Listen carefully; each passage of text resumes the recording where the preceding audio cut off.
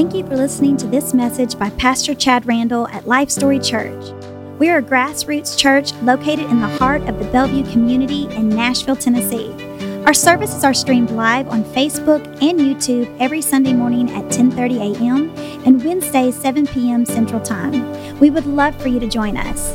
Now here's Pastor Chad Randall. We're going to continue a sermon series that we began last week, and I think on the Facebook page I said something like this, just when you thought Resurrection Sunday was over, right? Dun, dun, dun. Kind of like the big dramatic movie, previews or whatever. I don't know. The reason we're jumping into this, guys, is because there's so much more to the story. Resurrection, the resurrected Jesus is what we're talking about today, and last week, and we're going to talk about him more this next week as well. The resurrected Jesus, because there is more to the story, guys. So much more to the story. The story of the resurrection, the empty tomb, all of that was truly just the beginning of so much. So much in the way of the birth of the church, yes, but so much more just in the way of he's alive. He's alive, and he was walking the earth in his resurrected body for 40 days. 40 days after the empty tomb, the Feast of First Fruits, all of that, the crucifixion in the tomb, resurrected. Then he stayed on planet Earth and walked around until he was taken and ascended into heaven himself. Guys, I'm telling you, from the day that he was resurrected in Nisan, I believe it was Nisan, the Hebrew month, 1732 AD, a period of 40 days began that would change the world forever. So I think we're remiss if we don't talk about it. Matthew chapter 28, verse 6. Let me say this, guys. A scripture that we're going to be going through today is some Luke 24, John chapter 20. Okay, we're going to focus in there. There'll be in Acts chapter 1 briefly later on. But for the most part of our day, Luke 24, John chapter 20. So if you want to cheat and get ahead and find those in your Bible, we're a Bible-toting church, aren't we? Amen? But I want to start today with Matthew chapter 28, verse 6. We famously know this scene, don't we? Resurrection Sunday, we were just visiting this scene. He is not here, for he has risen, just as he said he would. Come and see the place where he lay. The angels are speaking to the women at the tomb, the empty tomb. The first thing that I notice upon Jesus' resurrection, his apparently his not being in the tomb here, the first thing that I notice in this Matthew 28, verse 6 is this, that the angels here at the tomb sure seemed eager to show evidence. Come see. They were eager to show the evidence, didn't they? Come and see. I don't care if you believe me. Have a look for yourself, in other words, they're saying. Angels throughout the Bible are known to be messengers. Think of Gabriel, right? Gabriel came to Daniel, came to Mary. They're thought to be they're messengers primarily. So we know that they were communicating only what God wanted them to communicate, right? Always. God wanted the women at the tomb to see the evidence for themselves.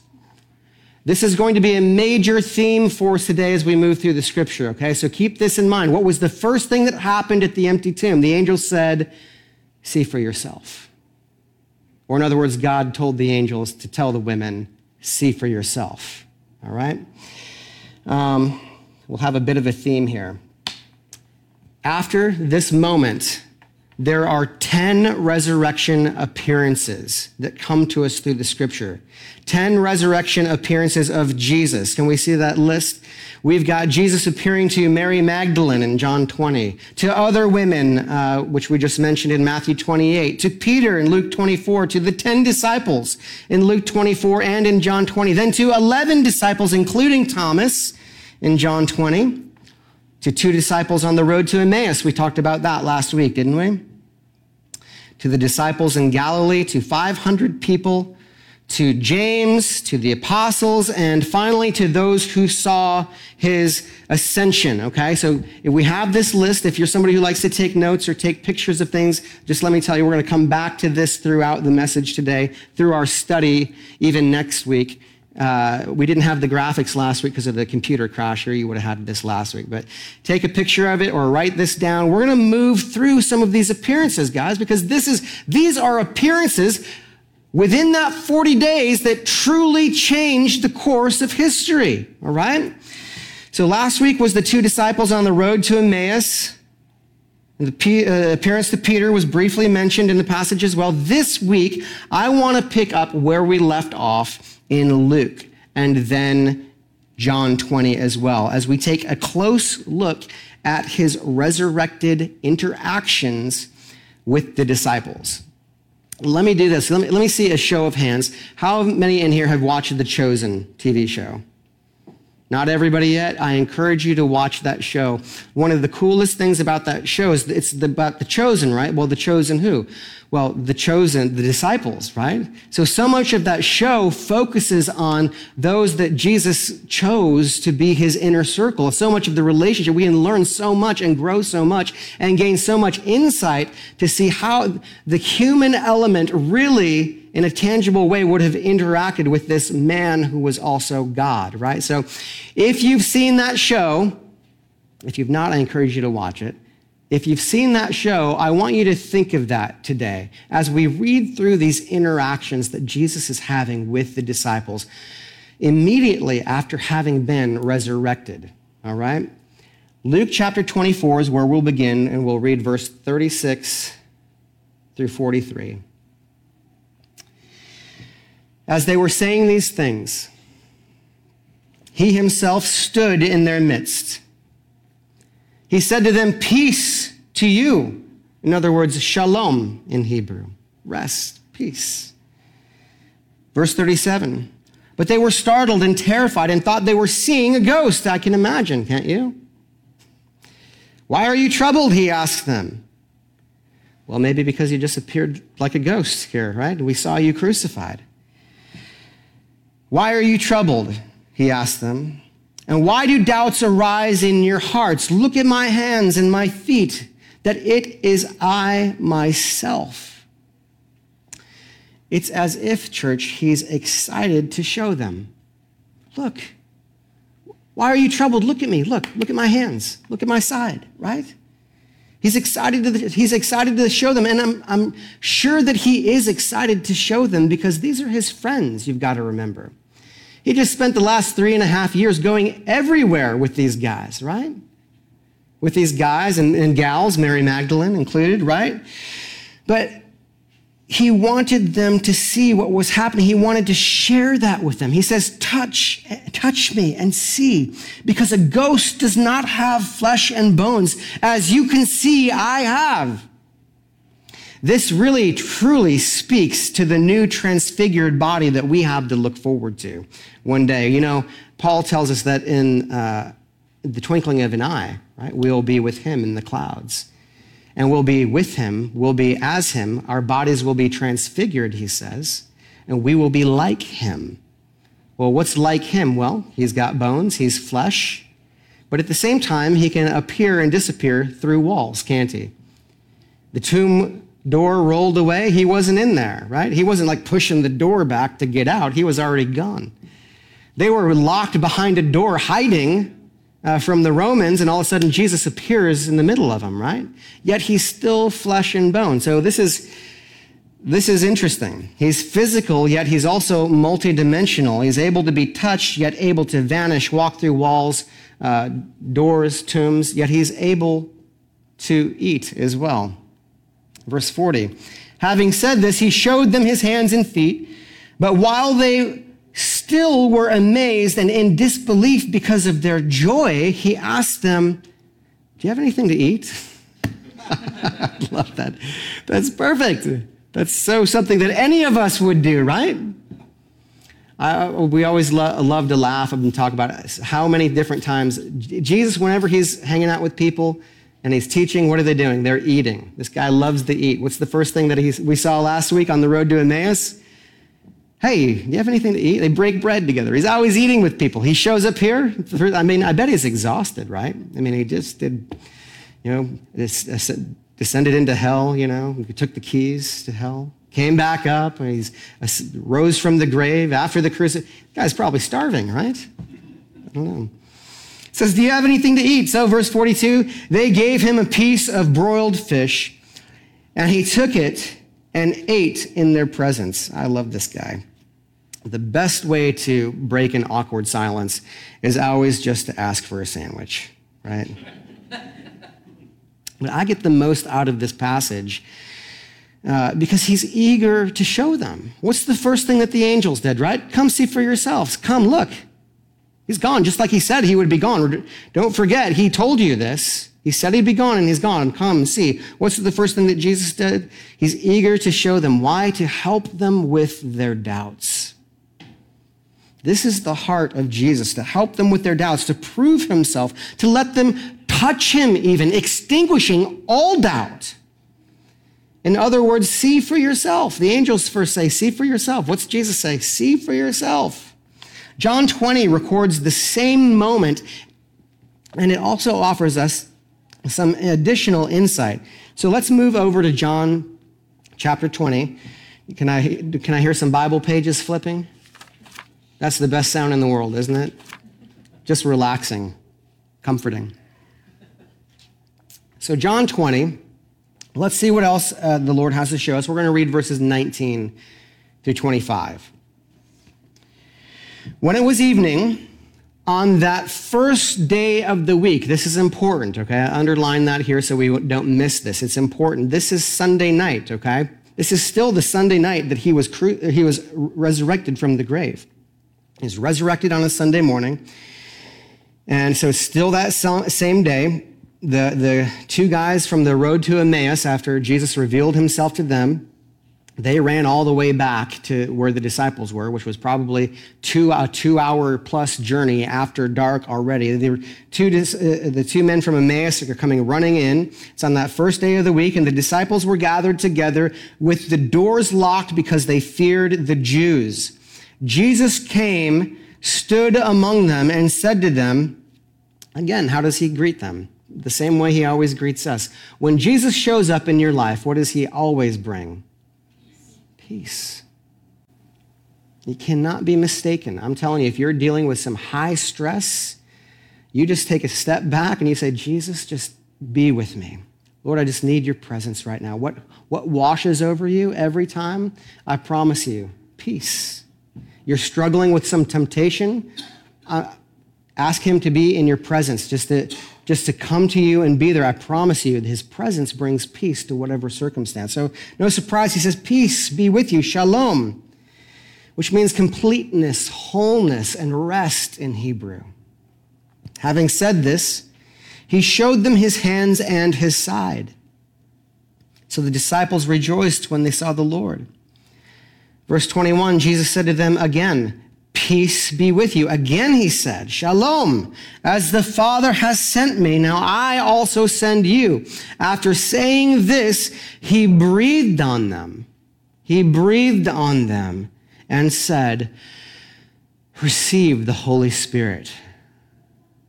Whew. How cool is this? We have to keep in mind here, church, that this is prior to Acts chapter 2. The famous Acts chapter 2 giving of the Holy Spirit in the upper room. We know all about that, don't we? This is prior to this, okay? The Holy Spirit is the power by which we operate in our personal ministries. We have to understand that. We have to understand that enough to lean on him and ask for his wisdom, insight, strength, and all of it.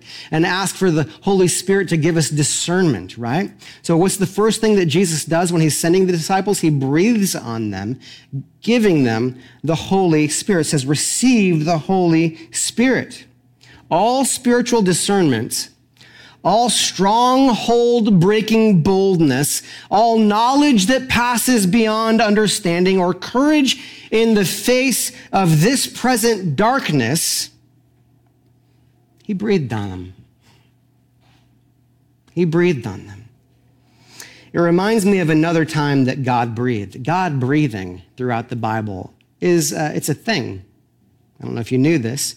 Genesis chapter 2, verse 7 tells us about a time that God breathed on man. It reads, "Then the Lord God formed the man out of the dust from the ground and breathed the breath of life into his nostrils. And the man became a living being. It brought him to life." The breath of God brought him new life. The pattern here suggests new life. As a matter of fact, Paul clarifies that for us in 2 Corinthians chapter 5, verse 17. Chapter 5, verse 17 through 21 has always been one of my favorite passages of Scripture. Paul writes, "Therefore, if anyone is in Christ, he is a new creation. Old things have passed away. Behold, all things have become new." How have things become new? What occurred in you that made you new? When you believed, your heart was sealed by the promise of the Holy Spirit. God breathes in you. Amen? I'm telling you, it is a powerful thing when God breathes into you. You'll never be the same. It is a whole new life. It makes me think of the story in Genesis chapter 17. I'm not going to, for time's sake, not going to dig into all that scripture this morning, but when God made covenant with Abraham, he changed his name from Abram to Abraham. Do you guys remember that?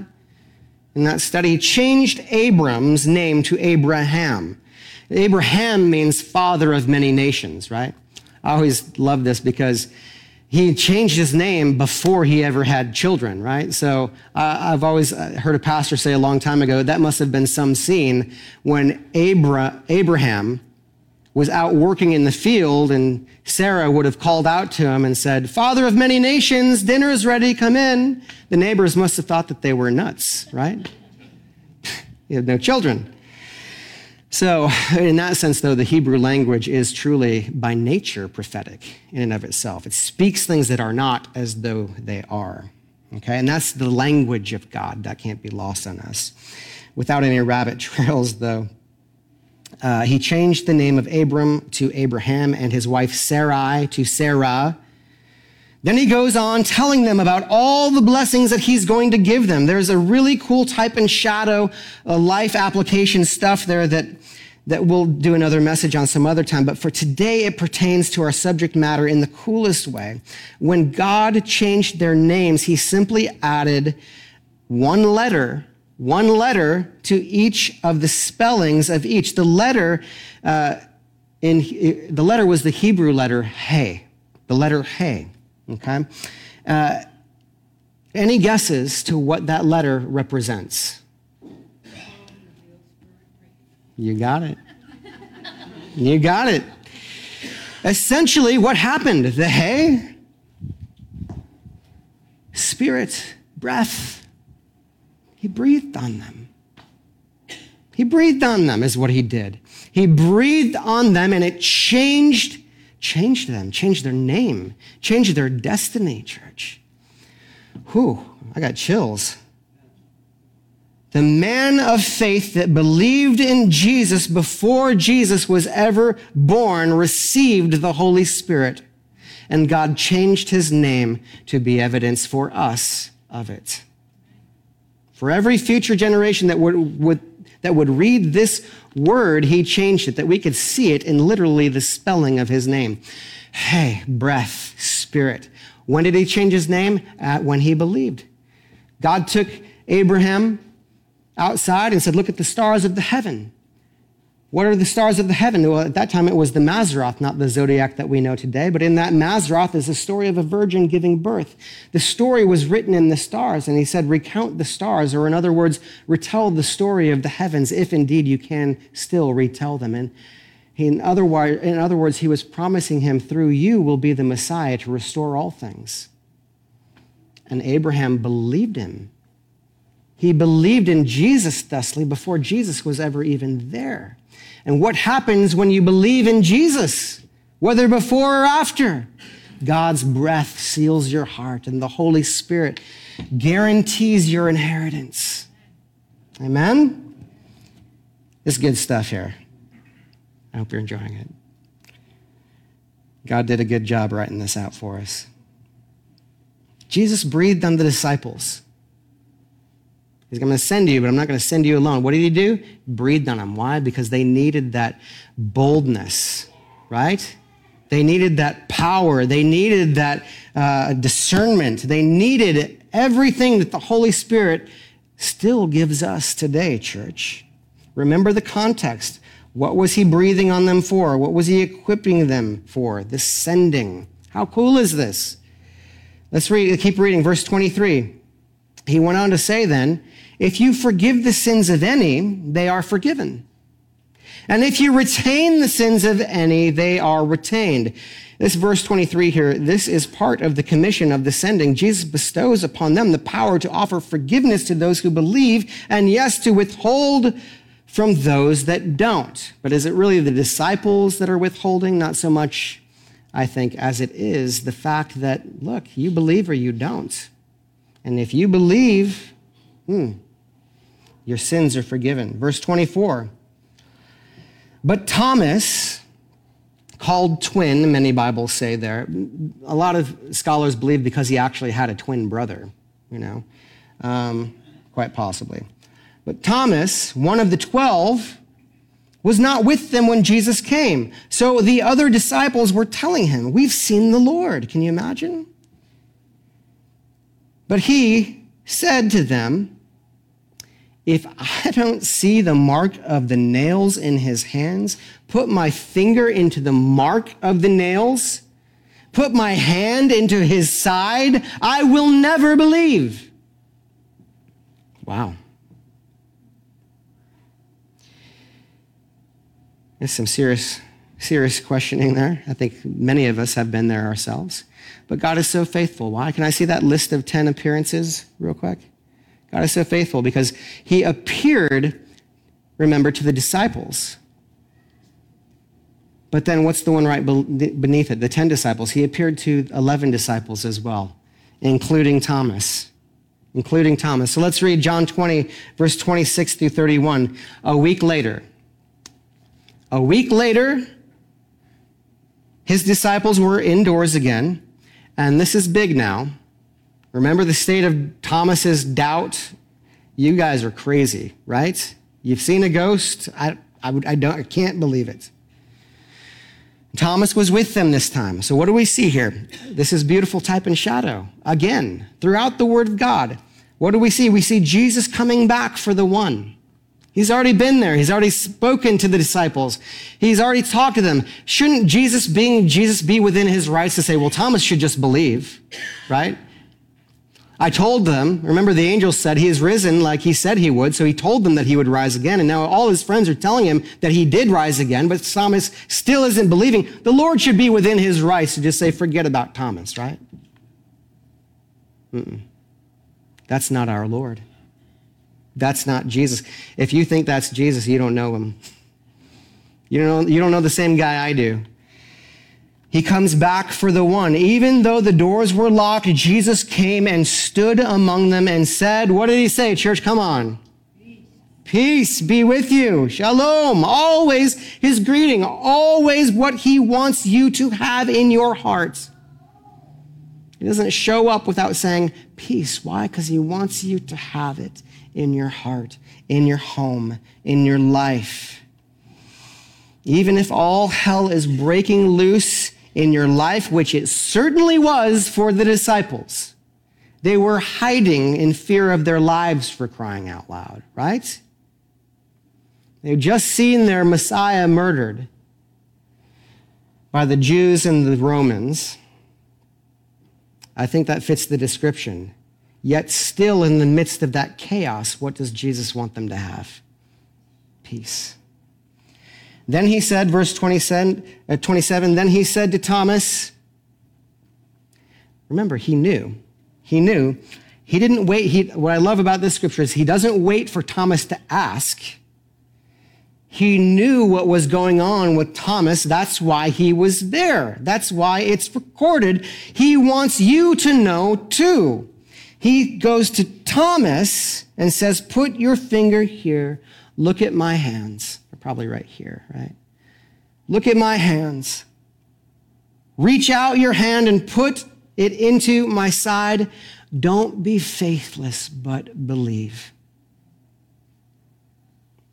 And I don't know how many of you have had a crisis of faith in your lives before.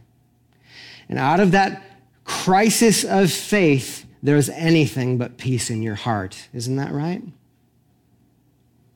He wants you to have peace. That's his heart. He wants you to believe. He doesn't want us to be faithless, church. Do you feel in this text, be honest with me, do you feel Jesus' heart in this? In this moment, oh church, I hope you do. Don't be faithless. Believe.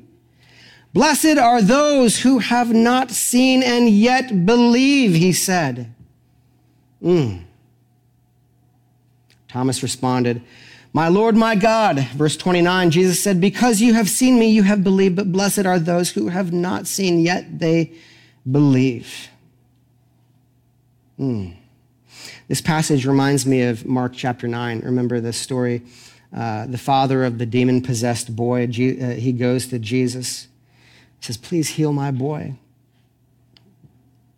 And what does he say to Jesus? He says, Lord, I believe, but help me with my unbelief.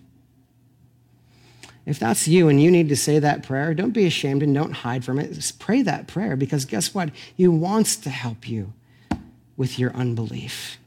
He wants to help you with your questioning. He wants to help you with your doubting. Are we not picking up on that thing? What's the first thing that the angel said? Come see for yourself. What's the first thing that Jesus says? Come see for yourself. Touch my hands, touch my side, see for yourself. I'm telling you, every other world religion has a God figure, lowercase g, that you've got to prove yourself to them. But what does Jesus say? Let me prove it to you. It's the only one, church. Verse 30. Jesus performed many other signs in the presence of his disciples that are not written in this book. But these are written so that, why? So that you may believe that Jesus is the Messiah, the Son of God, and that by believing you may have life in his name. Why are they written? Why did they write them down? As eyewitness testimony submitted before the court.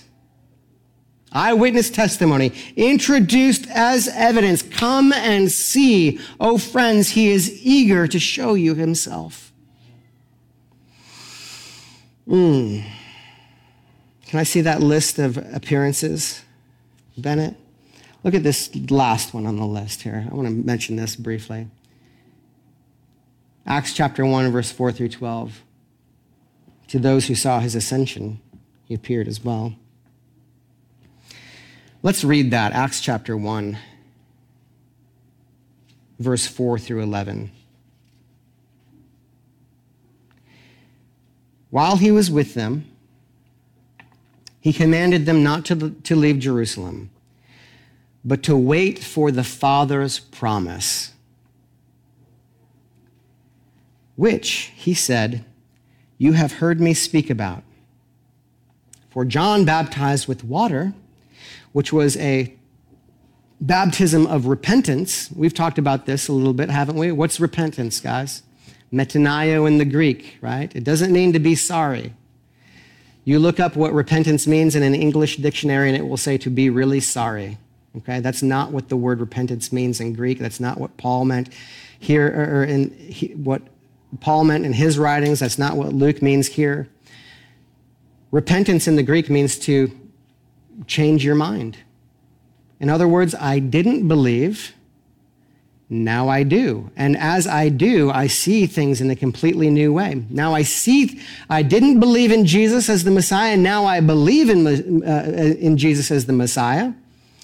And my heart is sealed now with the promise of the Holy Spirit through the breathing of the Holy Spirit upon me, right? So, but John baptized with water, a baptism of repentance to change your mind in preparation. The Messiah hadn't come yet, but John was trying to ready the people of Israel for the Messiah to come.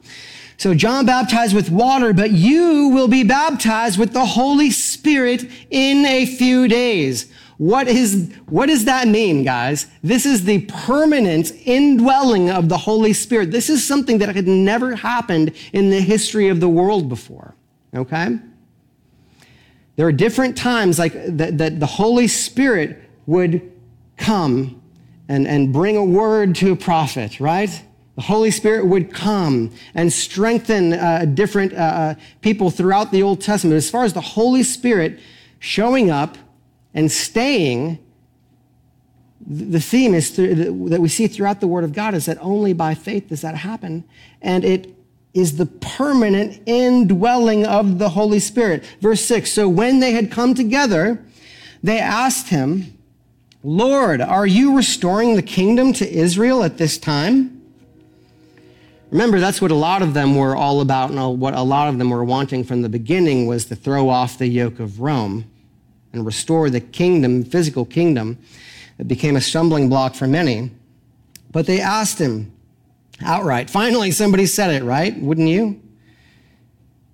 He said to them, verse 7, it is not for you to know times or periods that the Father has set by his own authority, but you will receive power when the Holy Spirit has come on you, and you will be my witnesses in Jerusalem, in all Judea and Samaria, and to the ends of the earth. Wow. You know, side note here, there are different theological movements today that say, you know, Paul is the only one who was ever sent to the Gentiles, and Peter was only sent to the Jews, and they turn it into a whole theology that can get pretty far out there and pretty far away from the simple beauty of the gospel, which is faith plus nothing equals salvation, okay? This one verse here jumps out at me because I think in this one verse, we can see that Paul wasn't the only person who was called to preach to Gentiles, right? He tells the disciples, to the ends of the earth, you will be my witnesses, okay? Case in point, Simon was crucified in Persia. Bartholomew flayed to death by whip in Asia Minor. Thomas was stabbed by a spear in India. I think the Indian people were Gentiles, certainly, right? That's where these disciples went, to truly the ends of the earth, all of them carrying this message, this gospel, bearing witness to Jesus and who he was. Jude was crucified in Persia. Matthew was impaled in Ethiopia. You see what you guys have to look forward to? This is our help wanted ad for Christendom, right? Help wanted. You'll be persecuted. Maybe even asked to lay your life down for the sake of Christ and the gospel. My goodness. It's a great marketing campaign, huh? Yeah. Verse 9, let's keep reading. After he had said this, he was taken up as they were watching. I want to make a point about this, taken up. Put a pin in that. They were here taken up as they were watching, and a cloud took him out of their sight. This is on the 40th day from the Feast of First Fruits. While he was going up, they were gazing into heaven, and suddenly 2 men in white clothes stood by them. They said, "Men of Galilee, why do you stand looking up into heaven? This same Jesus who has been taken from you into heaven will come in the same way that you have seen him going into heaven." Is everybody ready for that, by the way?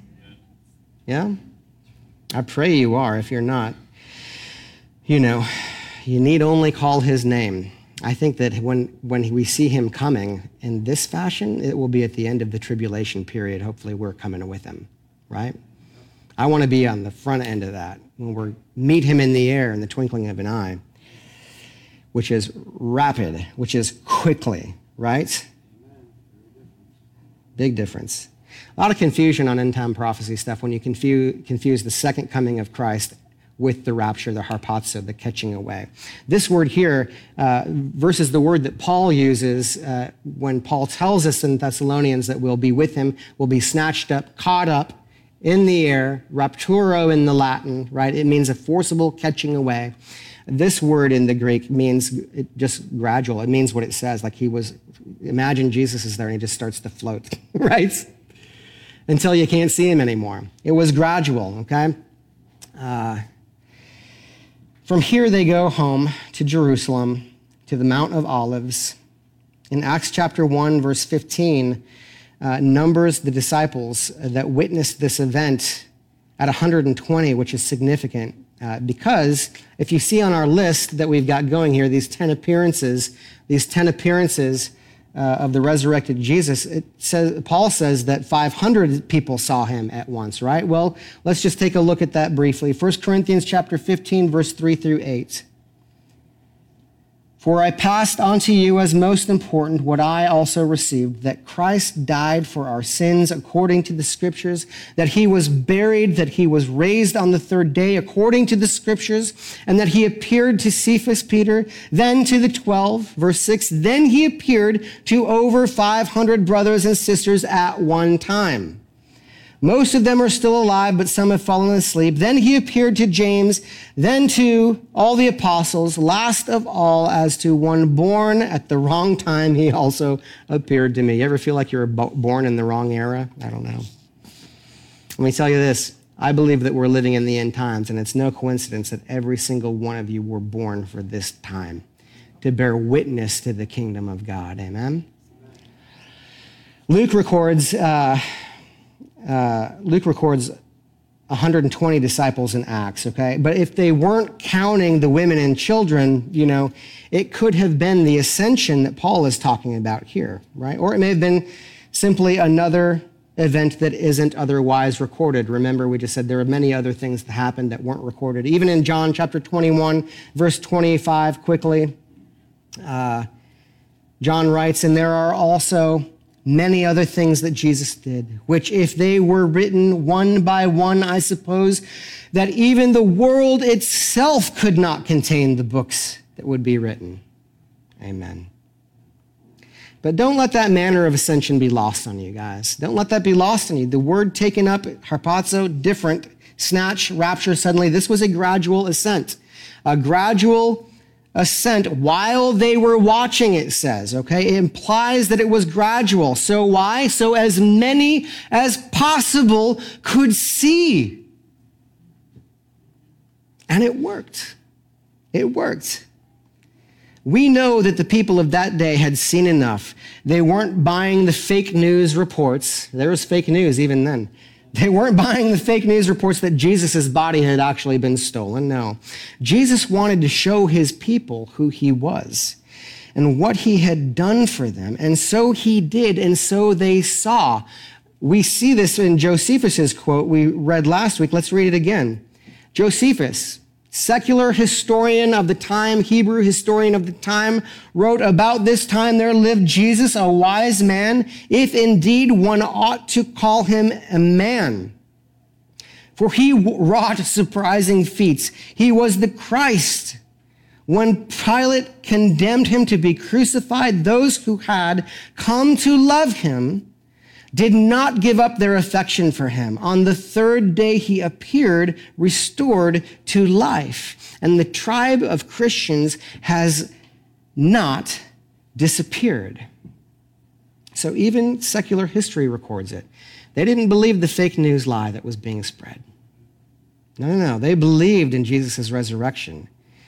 And the tribe of Christians has not disappeared. Well, we're still here, right? I'd like to say the tribe of Christians has not disappeared yet, right?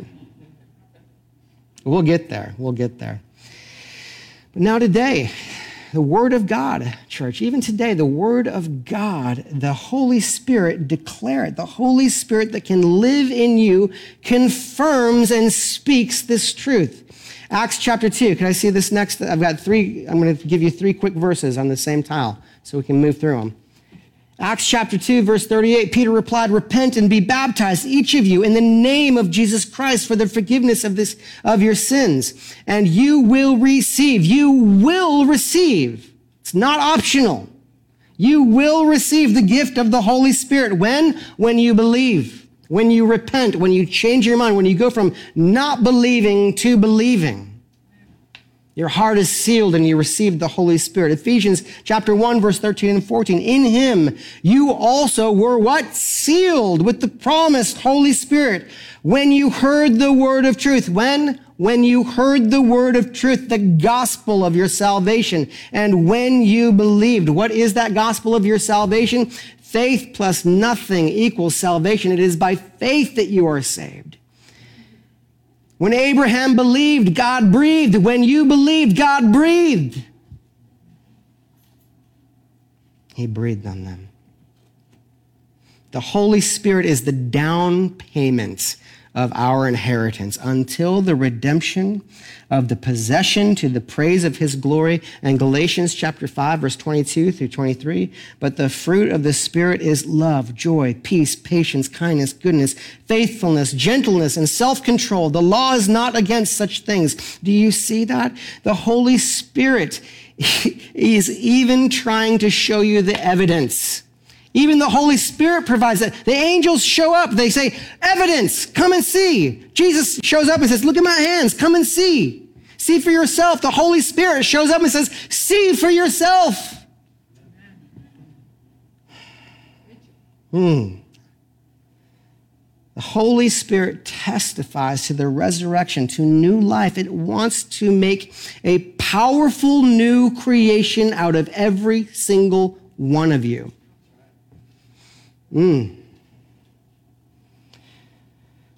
That'll preach. So where is your evidence? Where is your evidence? Self-evaluation time, huh? Application point time. I'm not talking about speaking in tongues, all right? That's not what I'm talking about for evidence, okay? The Spirit testifies by the fruits of the Spirit. Do they bear witness to the love, to the joy, to the hope and salvation that only Jesus Christ can give? Does your fruit bear witness to that? Ask yourself that. Does it bear witness to that in your home, to your wife, to your kids? Does it bear witness to that in your place of work, in your realm of influence? The Spirit testifies by fruits of the Spirit. Are you holding the Holy Spirit back in some way? Remember, He wants to make you a powerful new creation. Is that happening in your life? Have you believed? Have you believed? And if you've believed, if that's not happening, why is that not happening, church? If that's not happening, it's only because you're holding yourself back. I'm telling you, what 3 main points we accomplished today. Can I see this next tile? What did we see? We saw these 3 things happen. Eager to show evidence. Eager to show evidence were the angels. Eager to show evidence was Jesus. Eager to show evidence is the Holy Spirit. And you know how He shows it? Through you, in you. You know what? The Holy Spirit is eager to show you evidence. He wants to prove it to you. But then you know what? He wants to use you to prove it to other people. Come and see. Look for yourself. God is so good. Remember Thomas. I tell you what, Thomas is lucky. If it was me, I might not have made a special trip. I don't know. Told you I was going to do it, Thomas. I don't know why you ran to get milk when I was going to show up, but you missed me. Now you expect me to come all the way back here a week later, right? He's lucky as Jesus. You know, I tell you, I always love to say, you know, a lot of the people in my life are lucky that it's Jesus is operating in me the way that He does, right? We used to have a running joke. You know, running a church can be stressful, I don't know if you knew that, but especially if you're planning big events. And a lot of times in that stress can pile on, it can get to be a bit much. My wife, Amber, used to have this little saying when she'd kind of reach a certain point of stressing out, she would just say, activate Jesus, activate Jesus. And pushing that activate Jesus button, right? It's a good thing we have that button but that he is so good. Thomas, well, I would have to see it for myself. I would put my hand in the scars, or I will never believe. Jesus is like, all right. How's Monday good for you, or Sunday? I'll be back in a week. When God is eager to show you something, aren't you eager to see what it is? Yeah. Have you ever looked for yourself? Have you ever looked for yourself? Oh, the things that Jesus wants to show you, church. He'll prove it to you. I promise he will. I promise. Put it to him. Put it to him. You will see with spirit eyes, church, if you'll just open them. We are as one looking through a glass dimly right now, but one day, we will see in full. Amen. Sending application, closing application, self-examination question for you here today. What is the Holy Spirit trying to show you that you are unwilling to see? Is there something? Is there anything? There are some things, church. God knows this. We just spent the last 40 minutes talking about it, didn't we? God knows that there are some things that you just have to see for yourself. He's not judging you for that. Look what he did for Thomas. He'll do it for you. You've got to see some things for yourself, but you know what? You've got to be willing to open your eyes. You've got to be willing to let him prove it to you and to show you. Whatever that is that's holding you back, I implore you to let go of it. Embrace change. Don't run from it. Don't deny it. Look for yourself and come and see. And we'll close here this morning, church. With every eye closed and every head bowed. I hope I've effectively communicated the heart of Jesus this morning. That's if I accomplish one thing, that's what I want to do. I hope you see his heart on full display in the scriptures that we have read this morning. I hope you see how eager he is to have your trust. At the end of the day, that's what this is all about. At the end of the day, every day you wake up and take another breath, it's just another opportunity to trust Jesus. And that's all he wants from you. We say, faith, what is faith? Well, faith is trust. We say this all the time. Well, the chair is in here. You're sitting in a chair. You got to have a lot of faith that it's going to hold us, right? You can say you believe it'll hold you, but you're not really putting any faith in it until you try to sit in it, right? That's what Jesus wants from you. He wants you to rest in him. What does he say? Shalom, shalom, shalom. The presence of Jesus. Every time he steps in the door of your heart, he brings peace. He speaks it. He wants you to have it in your heart. He wants you to have it in your home. Trust. And he's willing to help you get there.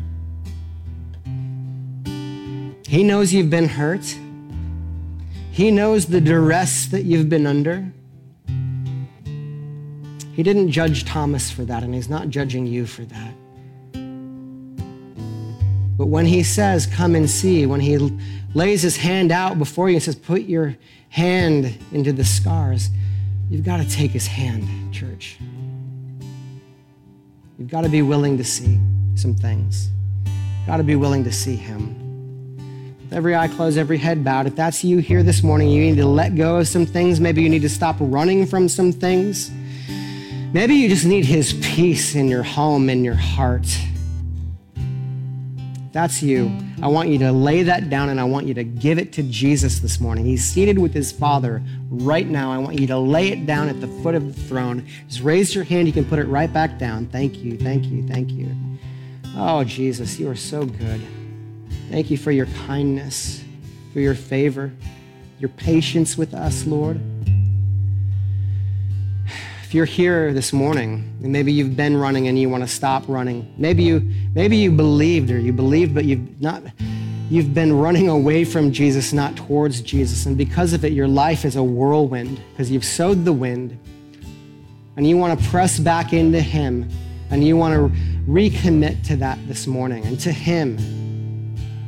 Or maybe it's for the first time ever. Either way, just raise your hand right now. You can put it right back down. Thank you. Thank you. Oh, thank you. Jesus, you're so good. Ooh, ooh. The angels, the Word of God tells us that the angels have a party in heaven every time one comes into the fold or back into the fold, like the prodigal son. Jesus leaves the 99 for the one. He's coming back just for Thomas. He's not leaving you. He's coming back just for you. That's his love for you. Let's pray, church. Heavenly Father, Lord Jesus, we thank you for who you are. We thank you, Lord Jesus, for your faithfulness, Lord. See the hearts of your people this morning, Lord, and come to them. Help them with their unbelief. Help them with their doubt. Help them with their discouragement, Lord.